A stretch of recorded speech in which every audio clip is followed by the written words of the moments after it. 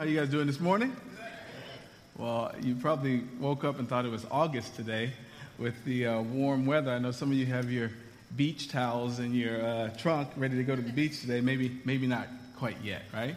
But it's a beautiful day, and I don't know about you, but when I wake up and the sun is shining like that, I'm reminded of God's goodness and His faithfulness and His love toward us. And there's no other place that I'd rather be at this moment than here with you, worshiping God with His people. And so welcome here this morning. Like Mandy said, my name is Gino Allison. I'm one of the pastors here. And I want to welcome you all to the South Suburban Vineyard Church. Special welcome to anybody that might be visiting with us for the first time or see a few new faces here. Thank you so much for being here with us. And special welcome to anybody who might be listening to us through our website or our podcast. You're welcome to come and worship with us here on Sunday morning. Well, I want to begin this morning with a question, and that question is, have you ever felt like an outsider? Have you ever felt like an outsider? Now, there's a small percentage of people in this room that have no clue what I'm talking about. You're cooler than the other side of the pillow, and the word outsider, not fitting in, doesn't quite register. You're trying to Google that right now just to get a reference for what I'm talking about. And I'm not talking about the special people in the room. I'm talking about the regular people. I'm talking about those of us who have at some point in their life felt like they didn't quite fit in. And maybe this question takes you back to your school days, and maybe you moved to a new city, or you went to a different school and you didn't know anybody at the school and you didn't feel like you quite fit in. Maybe you didn't fit in with the cool kids, maybe you didn't fit in with the jocks, or maybe you wanted to fit in with the smart kids and do the science fairs and the spelling bees, and you couldn't quite break into that group. Or maybe you're thinking about your work life, where lots of your coworkers have lots and lots of things in common. They just sort of laugh at the water cooler, and as soon as you come to get a part of the action, everybody leaves. Maybe you don't fit in at work. Maybe you don't quite fit in with your neighbors, and you want to fit in with your neighbors, and maybe your neighbors get nice stuff. They're always having work done on the house. They've got luxury car after luxury car every, driveway, and you've got your, 1991 Mercury Sable with the tape on the door, and you've always wanted to quite fit in with your neighbors, but you don't quite fit in. Maybe you remember when you came to faith and when you came to know Jesus. What a wonderful feeling that was, but you also realized that you had to give up a whole bunch of stuff. And in giving up a whole bunch of stuff, you became sort of on the outside of your friendship circles, on the outside of what the hip kids were doing, and you just sort of felt on the outside of things. Being on the outside doesn't feel good. And it's especially true because we live in a world where it's easy to otherize people. It's easy to put people in categories and boxes. In fact, you can put people in a room or on an island together. Everybody's the same age, same skin color, same every discernible thing. And I give them about a week before they're trying to figure out who's better than who.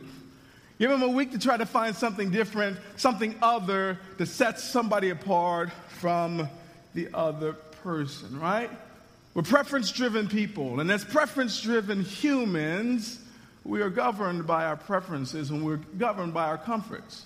As such, it's easy for us to demonize and dismiss somebody as weird or off or out there. And I got news for you. You are somebody's weird person. They might not have told you, but somebody is ducking your calls. I know you think they're busy or they're in a meeting. No, they are not taking your calls because you are weird to them. Somebody sees your post on social media and they grimace because they find you annoying. I know, I'm not talking to you, I'm talking about somebody maybe sitting next to you. You are somebody's weird, annoying person, and that's helpful to remember when we're dealing with people who are on the outside of life. Some of you remember who you were before you came to know Jesus, and you remember how other you felt or how much on the outside you felt when you interacted with well-meaning Christians. They made it a point to remind you that you weren't quite there yet. They made it a point to remind you, maybe intentionally or unintentionally, that you were on the outside of things, and that didn't make you feel good. That didn't make you want to press into the kingdom things. Actually, quite honestly, probably made you want to avoid Christians altogether. You remember what it felt like to be on the outside. You remember what it felt like to be lost, to be broken, to be what some might consider a scoundrel, right? Well, I'm here to tell you this morning that God has a special place in his heart for the outsider, particularly those who are on the outside of the faith. God has a special place in his heart for the broken, a special place in his heart for the scoundrel. And if we're going to work on his behalf and build for the kingdom in our particular spheres of life that he's given us to steward, then we need to develop a heart for the outsider.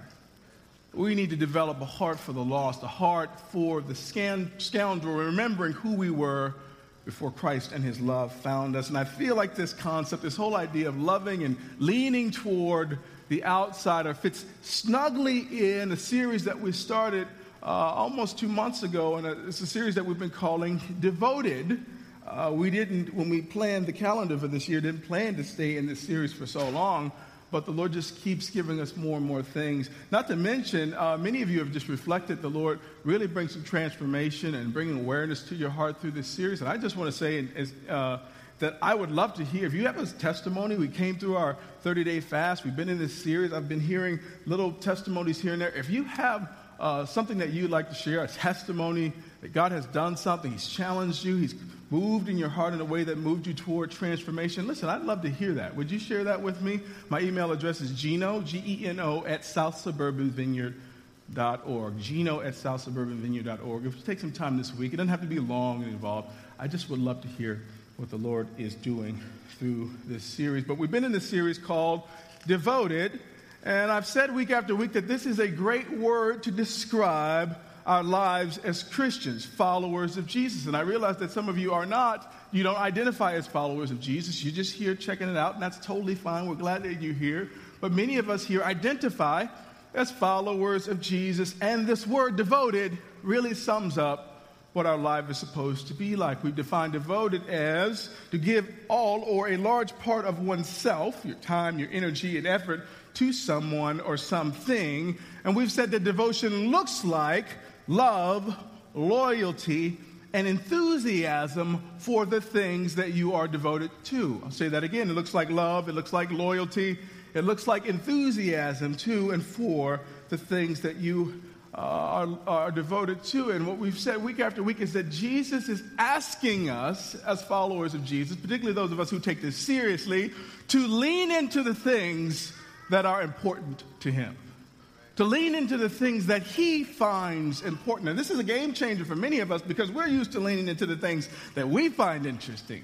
Leaning into the things that meet our emotional needs. Leaning into the things that scratch our emotional itches. And when we come into the kingdom, the Lord flips that on the upside down and says, listen, this is the list of things that I find important. This is the list of things that you're to lean toward. And not just lean toward them, but love them. Be loyal to them. And have some enthusiasm for the things that God loves. We've talked about a bunch of things from Christian community, engaging Christian community, cultivating a healthy soul, engaging the Word, being devoted to it, devoted to accountability. Last week we talked about being devoted to being good stewards of our financial resource. And today we'll continue this series by talking about being devoted to the outsider. Being devoted to the outsider. I'm going to challenge you a little bit this morning. Might upset you a little bit this morning. I love you, but I'm coming down your aisle this morning because the outsider is very, very important to God. He should be important to us.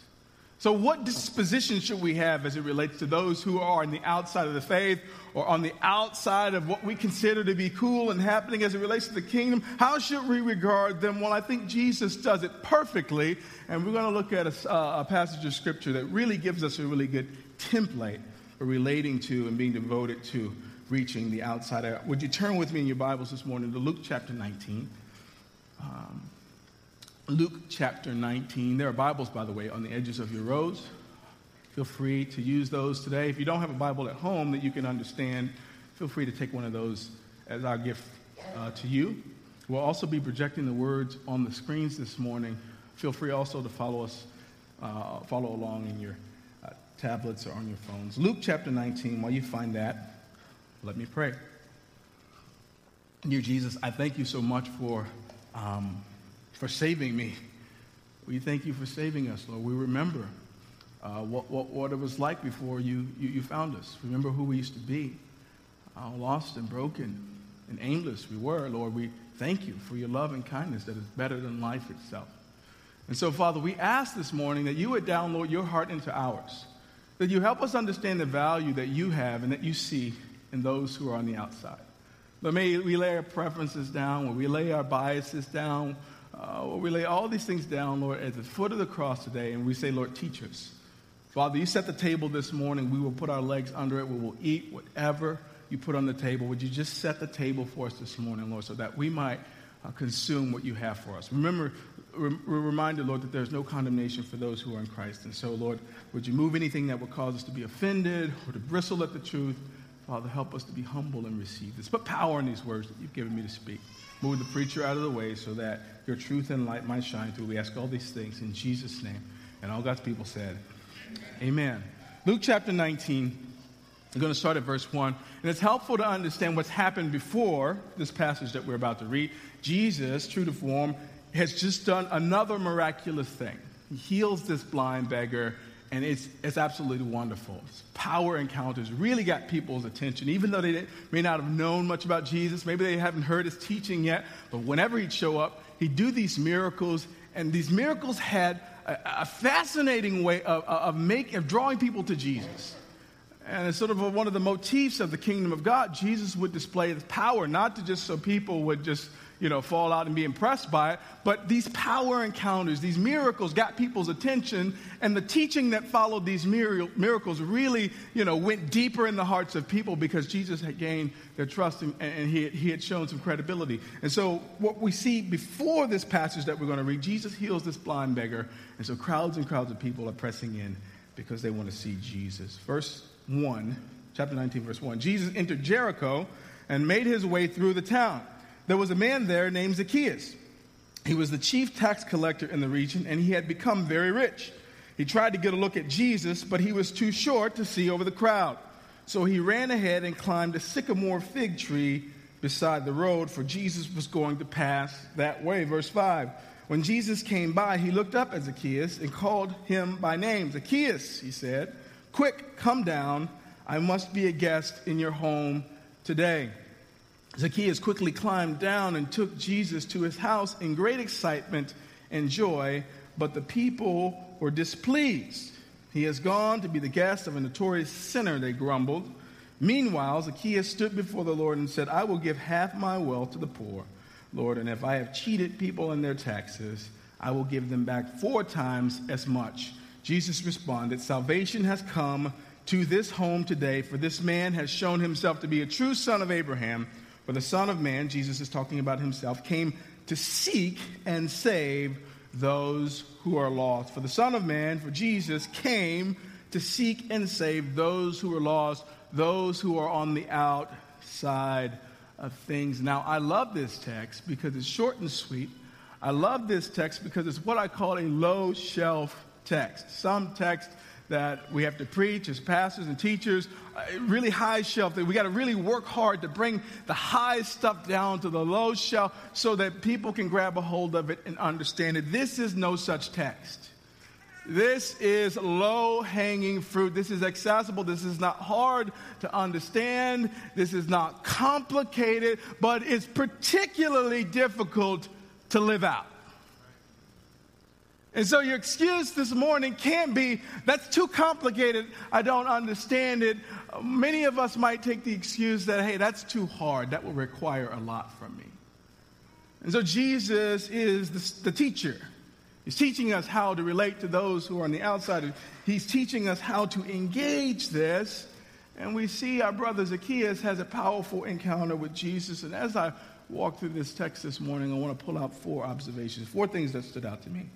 And these 4 things will help us relate to the outsider in a way that is winsome, in a way that Jesus would find pleasing. The first thing that stands out is that Luke, the author of this text, frames Zacchaeus early in this story as an outsider. Luke frames Zacchaeus early in this text as an outsider. Not just an outsider, but frames Zacchaeus as a bad dude. Now, Zacchaeus isn't like the cut you with a knife in the alley type of bad dude. He's more of a blue-collar, steal your money from you bad dude. You know, get over on you with a law on his side type of bad dude. And to many of us, that's an even worse, type of bad dude. The cut you in the alley dude is only as dangerous as his knife can reach, whereas, the blue-collar guy who's got the strong arm of the law behind him can do far more damage and is far more dangerous. Luke frames Zacchaeus as an outsider. Verse 1 says, Jesus entered Jericho and made his way through the town. There was a man there named Zacchaeus. He was the chief tax collector in the region. He had become very rich. He tried to get a look at Jesus, but he was too short. And so three things that stand out as he's framed as an outsider. First, Luke tells us that he's a tax collector. Now, I know we don't like the IRS, but this is a different type of tax collector, you see? The Jewish people were under the control of an occupying government, the Roman government, right? And so the Roman government levied heavy taxes on the Jewish people, and the Jewish people really didn't like it. Not to mention the fact that their tax dollars went to support and fund a secular government and fund the worship of pagan gods, and God's Jewish people didn't particularly care for that. Not to mention the fact that Zacchaeus himself was a Jewish man, and so Zacchaeus was essentially working for the man to oppress his fellow countrymen. Not only was Zacchaeus, as a tax collector, charged with collecting the tax, but he could collect as much money as he wanted. As long as he gave the Romans their cut, he can take as much as he wanted and keep the rest for himself. And so you imagine that Zacchaeus probably is not a popular guy among his fellow countrymen. The text also tells us that Zacchaeus had become very rich, got rich off the backs of his fellow countrymen working for the man. He's rich. And not only is his material wealth an issue as it relates to his social relationships with other people, but his wealth has some faith implications as well. His wealth complicates his movement toward the kingdom. In fact, Jesus says in Mark chapter 10, verse 25, it is easier for a camel to go through the eye of a sewing needle than for a rich person to enter the kingdom of God. And what Jesus is doing here is he's using a common Jewish proverb to describe something that's really, really absurd.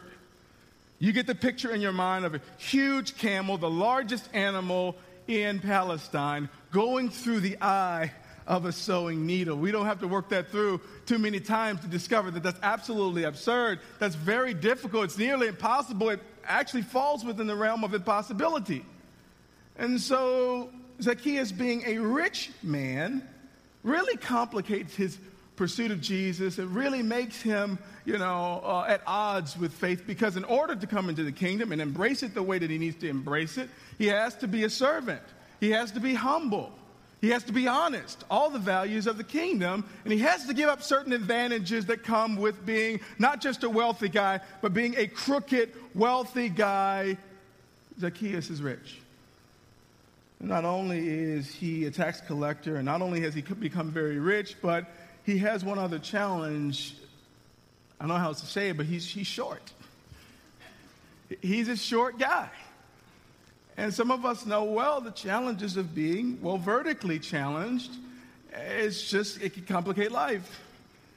But I think that the writers of the text, as inspired by the Holy Spirit, puts no details, insignificant details in this. And so it really matters that Zacchaeus is a short guy. I think this could easily have some social implications. He's coming up short socially because of what he's chosen to do for a living, because of his wealth and how he's gotten his wealth. This has faith and spiritual implication. He's coming up short with God because of the choices that he's made, because of the life that he's leading. He's got all of these things working against him.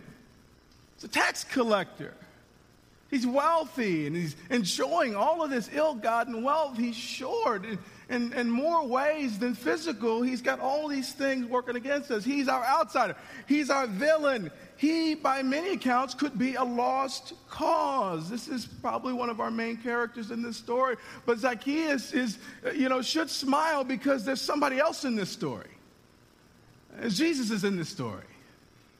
And if a lost cause or a villain or an outsider or a hopeless case is in the story by themselves, then they just should hang it up. But if Jesus happens to be in the story as well, that's a really, really good thing. And so the second observation that I see, other than the fact that he's our villain, is that for some reason or other, Zacchaeus is interested in Jesus. He's interested in Jesus. I told you a couple of weeks ago that Jesus knows how to get our attention. He knows how to get our attention. To the humble and the meek, Jesus shows us humility and weakness, and we're drawn to that in a way that's hard to resist. To the powerful and mighty, the important and the influential, Jesus shows his power and might, and the powerful and mighty are drawn to him in the same way that those who are weak and meek are drawn to him. Zacchaeus, though he's an outsider, he's a wealthy outsider. Though he's a scoundrel, he's got some money. And with money comes influence. And with influence comes power. And so Zacchaeus is a powerful guy. And powerful men, no matter what their place and station in life, they see power and they're drawn to it. They see power and they're interested. And I told you just a few verses ago, Jesus heals in a marvelous way a blind man. And Zacchaeus heard about it. Maybe he even saw it. Maybe there's grumblings about it. Not only this, but people are following Jesus. They're clamoring just to take a selfie with him. They didn't have cameras. I'm trying to bring it to date, right? They're clamoring to just hear his words. And so Jesus has this celebrity, no doubt. Jesus has this Jesus swagger. And that appeals to Zacchaeus in some meaningful way. And so Zacchaeus is interested in Jesus. Now, this is really, really important. Because if God is interested in you, and he is, if God is interested in the outsider or the scoundrel, and he is, but the scoundrel or the outsider or you aren't interested in Jesus, then that's not a working equation. But we see here that Zacchaeus is interested in Jesus, and this is very important because it can be hard to see this if you're an insider, and it can be hard to celebrate the fact that somebody who's on the outside of the faith is interested in Jesus. And see, I could be too caught up in why I don't like you. I could be too caught up in your sin and how it infringes on me. I can be caught up in your unrighteousness and see you as a lost cause, and I can miss the signs that you've become suddenly interested in Jesus. I can miss the signs that you are beginning to have this appeal to something higher, to something better, to something with some moral excellence. I can miss that if I'm not careful. You miss the fact that Zacchaeus is suddenly interested in Jesus. Verse 3 said he tried to get a look at Jesus, but he was too short to see over the crowd. So he ran ahead and climbed a sycamore fig tree beside the road, for Jesus was going to pass that way. Now, I've told you before, as this has come up in other texts, that rich, important men don't run. It's undignified, not in this particular culture. They don't run. And they certainly don't climb trees, even if you're a short guy. You just don't do that because that's not what we do if we're important. But Zacchaeus seems to not be bothered by those things. Seems to not be interested in those things. He wants to see Jesus. And he doesn't have plans to talk to him. He has no reasonable expectation that he would even get an audience with Jesus. He just wants to see him. He just wants to see him. He's interested. And he's probably interested because the Holy Spirit is drawing him. Scriptures tell us that no man can come to the Father unless the Spirit first draws him. And there's something that's pricked his heart. There's something that's beginning to make him aware of his need, and this is a really, really good thing.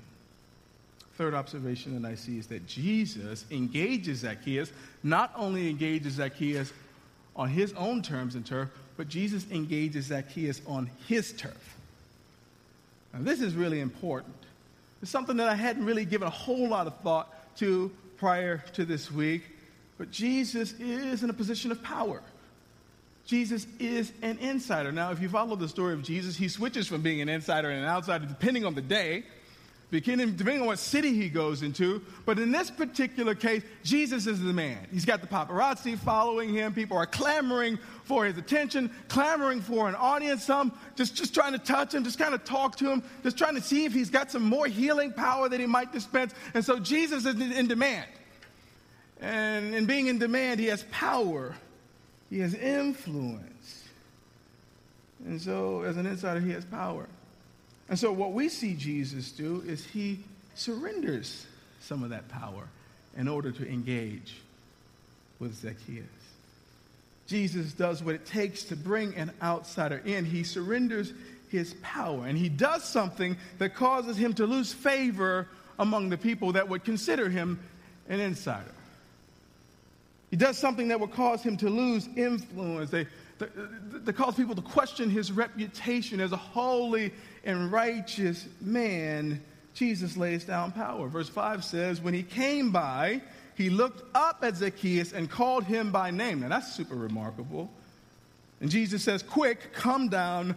I must be a guest in your home today. Jesus says, quick, come down. I must be a guest in your home today. Now, it's interesting that Jesus didn't invite Zacchaeus to church. He said, brother, you are a lost cause. You come to church. We start at 10:30, but you get there at 10 because you need to soak this in. It's interesting that Jesus didn't invite him to the prayer meeting. He didn't invite him to the night of worship because maybe salvation might arrest his heart. Jesus does something altogether different. He invites himself to Zacchaeus' home. He invites himself to Zacchaeus' turf. Socially, spiritually, he descends social standing. He descends as it relates to his righteousness to relate to the scoundrel, to relate to the outsider. And this is a really big deal. And some of us will never be winsome to the point where we're winning the outsider for Jesus.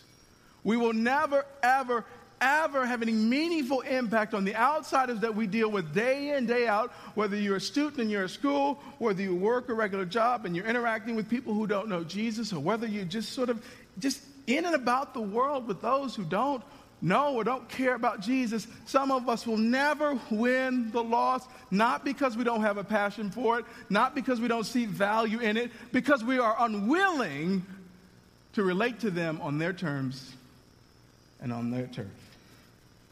We're unwilling to go to them. We're unwilling to go with them. We're unwilling to look bad. We're unwilling to keep the wrong company. We're unwilling to surrender our spiritual and social power. We're unwilling to do away with our appearance of moral excellence in that we don't smoke or drink or chew or run with those that do. We want to keep that intact. And so some of us will never have an impact on the world around us because we like this. This is where you're comfortable. You can just come to church and you go to your small group and you can just get around like a box of puppies, just licking on each other and just asking each other how their day was and what Bible verse did you read today? Oh, I read the same one. What sermons are you listening to? Oh, we're such great Christians. And some of our churches, even though we build these magnificent structures, we're meeting in non-traditional worship spaces like this. We're doing great ministry, but some of our services don't even entertain the possibility that there might be somebody in the room that doesn't know Jesus. There's never a call to come to faith. There's all this insider language where the preacher goes, well, everybody knows about Adam and Eve, and the dude in the back is like, who? Which one of these people is Adam and who's Eve?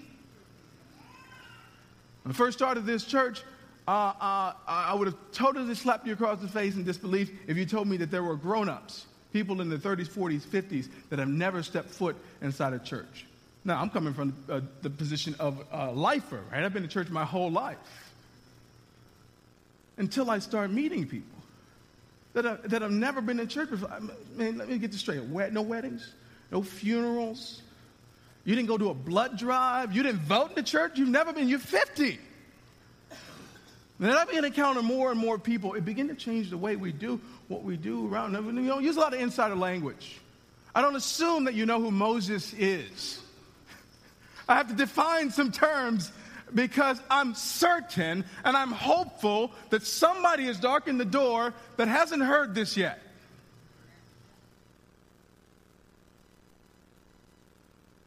And I'm also not counting on them finding us. There's plenty of folks who are dying and going to hell, who are miserable. And they interact with you every day, and they don't know because you don't care. At least you don't care enough to relate to them on their terms and church. Some of us will never build for the kingdom in this way.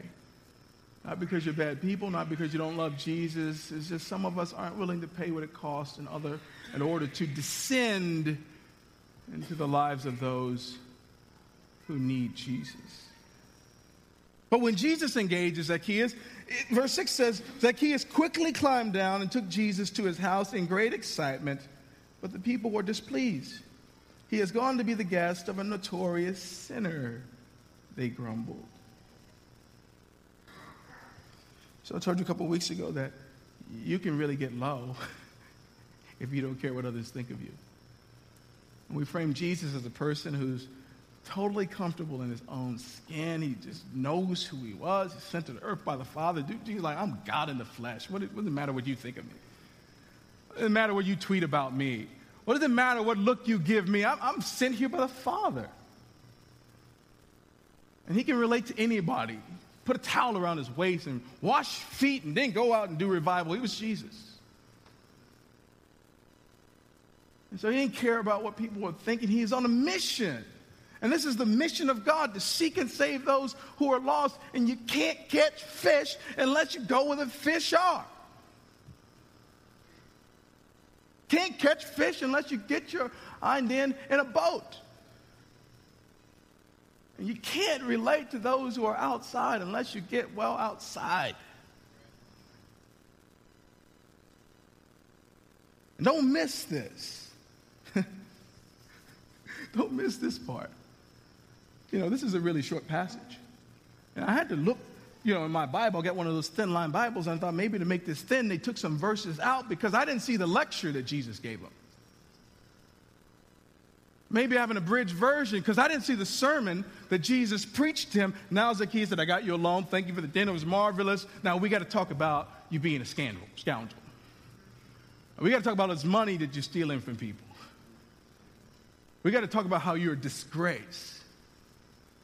Did I miss it? Where's the lecture? Where's the sermon?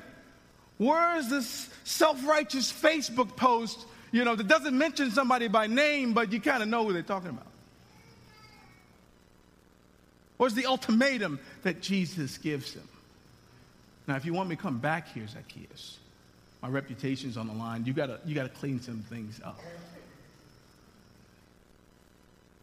Jesus gives him none of that. And yet, salvation comes. Salvation comes. Verse 8 says, Zacchaeus stood before the Lord and said, I will give half my wealth to the poor. And if I have cheated people, you have, Zacchaeus, on their taxes, I will give them back 4 times as much. I will give them back 4 times as much. Now, without a lecture, without a sermon, without a, stealthy, self-righteous Facebook post or some ultimatum, Jesus being willing to descend into the life of a scoundrel and to relate with him, perhaps over a meal, in some miraculous way, causes Zacchaeus to turn things around. He says, I'll give half of my wealth to the poor. This guy must be loaded. Give half of his wealth to the poor. That's pretty good. You can stop there, and I believe that, you've changed. But he said, no, if I have cheated people on their taxes, and Zacchaeus, let's be real about it, you have. I will give them each back 4 times as much. Now, you don't have to know his net worth, but you don't have to be a mathematician to know that that's a significant amount of money. Perhaps enough to put him in the red. It's certainly enough to put him out of the company of those who are wealthy and influential.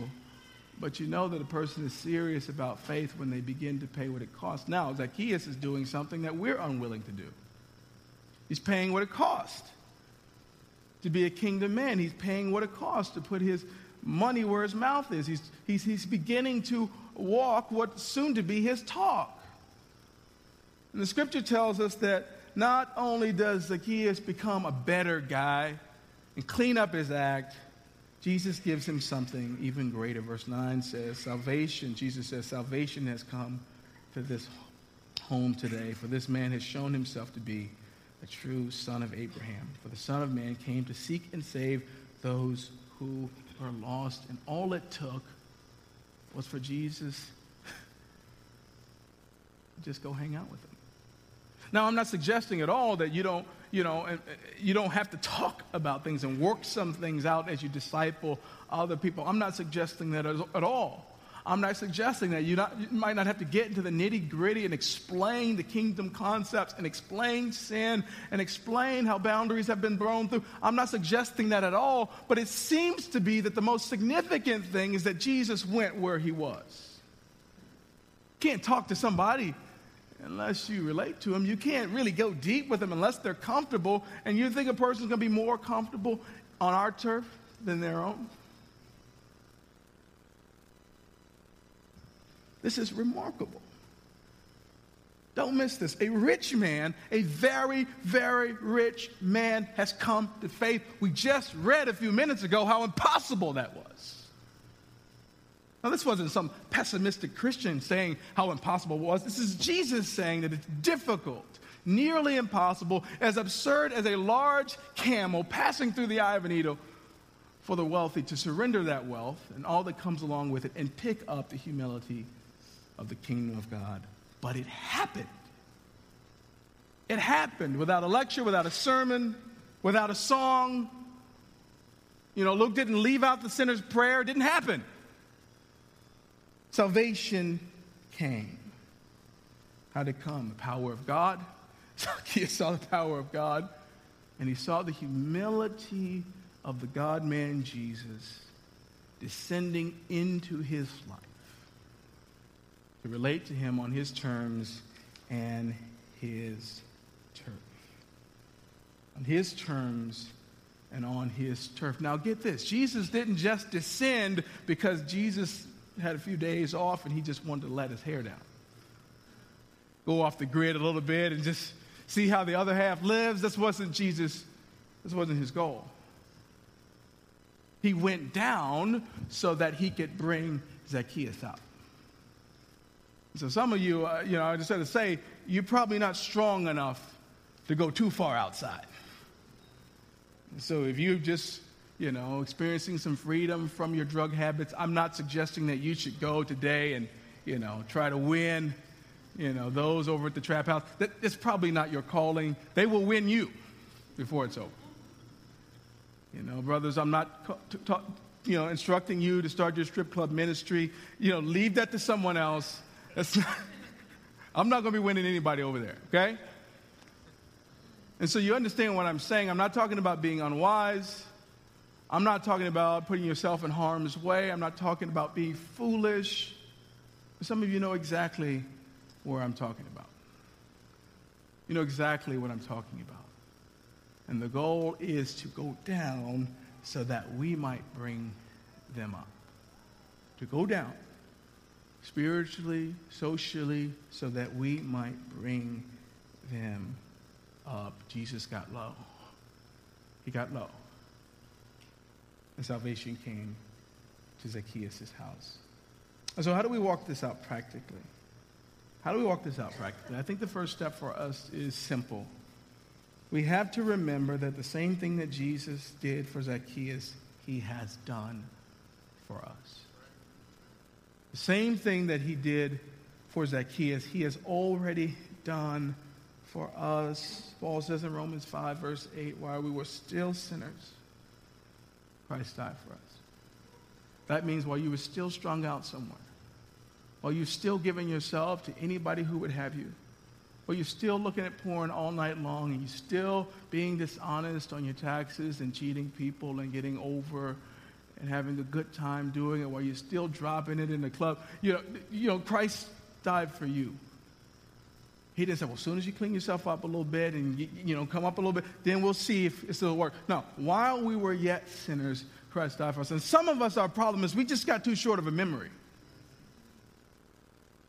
Yeah, you got your family here today, and yeah, you're worshiping and you're singing today, but where were you a year ago? We couldn't recognize you because life had taken its toll on you, because you've given yourself to anybody and everything. Yeah, you're here today and you're on the worship team, but where were you at 5-6 years ago? You were a mess. Yeah, you're clean today and you don't, objectify women and you don't step out on your wife, but you forget who you used to be. You forget where you used to be. And if you ever forget who you used to be, it's going to be hard for you to see a scoundrel, an outsider, as a person made in the image of God, much worth and value. It's going to be hard for you to go, Lord, that person is where I was. Were it not for the mercy and grace of Jesus, who knows where I would be? That person needs God. Same thing that Jesus did for Zacchaeus, he did for us. Second thing is that we remember that the way God usually shows his love to someone is through someone. In other words, God could, he's powerful, he's God. He can zap you if he wants to zap you. He could, send an angel to hover above your bed and tell you what he needs to tell you. But his preferred method, flesh and blood, skin and bones, people. If I pass this microphone around, I just say, just tell me, just 2 or 3 names of the people who are partly responsible for you being here. Some of you would well with tears in your eyes as you thought of what it must have took for that person to step out of their life to come to where you were. And some of you, the reason that you're here today in this place, as opposed to any place else, is because somebody loved you in a way that you felt like you didn't even deserve. Some of you walked in here for the very first time and you felt shame. You felt like somehow, some way, everybody knew what you'd been up to. They knew about your past. They knew about the lie you were living. They knew about the abortions you've had. They knew about the huge chasm between you and God. And when somebody came and hugged you and said, welcome, and showed you to a seat, and invited you to a small group, and invited you to Connect Lunch, and even when they heard your story, you thought, for sure, I tell them my story, they'll be out the door, and it'll spread through the church like wildfire, and people didn't even bat an eye because they remember who they used to be. You remember feeling strangely warm. Like maybe you found something different. Like maybe this is like how the heart of God is when it's expressed to people who really are grateful to God because he's brought them a mighty long way. You would discover that God uses people. People like you. People like me. And so what that does for us, that creates a sense of urgency. It causes us to spend time in our prayer closet praying for people, but it also causes us to wear out the soles of our shoes going to where they are. Because that's what somebody did for you. God uses people. And God has called us to be the answer to to someone else's prayer. God has called us to partner with him to meet people exactly where they are. How else do we walk this out? We consider who's your outsider. Who's your outsider? Your outsider is, relative to who you are and what you consider in. But particularly as it relates to being a person of faith and where you go to work and where you go to school and where you relate to others in the marketplace, who is your outsider? In a really turbulent political climate like this, suddenly we have all sorts of outsiders who happen to just disagree with us because they happen to sit on the other side of a really polarizing political aisle. And so just, months ago, we were all in the same pool and all in the same pot, and all of a sudden, around November 8th or so, you got a lot of enemies now. You got a lot of people all of a sudden that you can't stand, and all of a sudden you're questioning their integrity and their Christian faith. Maybe politics is the thing that sets people apart from you. Maybe you relate to people at work who their language is foul. They don't have a great work ethic, and they just make life harder for you. You got to do more work, and it's just so easy to otherize them and just write them off. Lord, deliver me from this. And the Lord might say, no, this is your assignment. This is your assignment, not to be like every other Christian they've seen.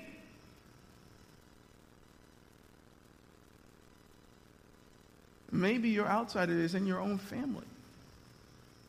Maybe you're a grandparent and, you're having trouble with your kids, your adult kids, or maybe you're a grandparent and you're closely related, involved or even perhaps raising, a grandchild or another family member. Maybe it's right. Maybe you're a parent and it's your kid. Maybe, you're a son or a daughter and it's your parent. The list can go on, and it's really hard when the outsider is inside your family, but how many of us can relate?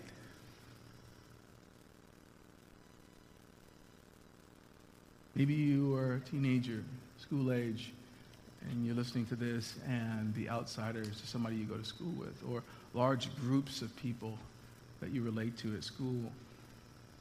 Maybe they make fun of you because of your faith. Maybe they have an atheistic lean, especially if you're a college student, and it's just great. It's great. It takes great discipline for you to see them as valuable in God's eyes. Who is the outsider? And sadly, for some of us, these outsiders take on, some type of racial or ethnic, label, the way you've been raised, your particular worldview, sees large groups of people based on their culture and race and ethnicity as people who are outside and people who are ineligible to receive God's love for you. And that really complicates who God can send you to. I don't want to tell you who your outsider is, but we all have them, and we can't do business with God on this level unless we identify for ourselves who this person is. And for some of you, it's person with a name and the face, and you'll see him tomorrow. Others of you, it's some distant person. Others of you, it's a group of people. I watch enough news, and I'm on social media enough to know that person is our president. I don't say that to get neck deep into really goofy political waters this morning. But I just ask you, have you prayed for him? Have you asked the kingdom to break into his life? Have you asked the Holy Spirit to help him govern in a way that is pleasing to the Lord? I think that, if we're unwilling to do that, we should just sort of be quiet about it. Because when the outsider and the scoundrel, whoever you perceive that to be, comes to faith, it changes the whole thing. Think about everybody who Zacchaeus is not ripping off now because he's come to faith. Now just think about that. And so whoever your outsider is, listen, would the kingdom break in their life should be your prayer. Not just because it's making your life hard, but because this person is valuable to the Lord. Who is your outsider, and what would it look like? Worship team, you can come up. What would it look like for you this week to relate to at least one of those outsiders on their terms and on their turf? I know you're a Bible-carrying, tongue-talking Christian, and you haven't been in a bar since 1969, and you accidentally walked in there because you thought it was something else. But maybe for you, you go have a beer with somebody. Beer. Now, I don't drink, so I'll have a root beer.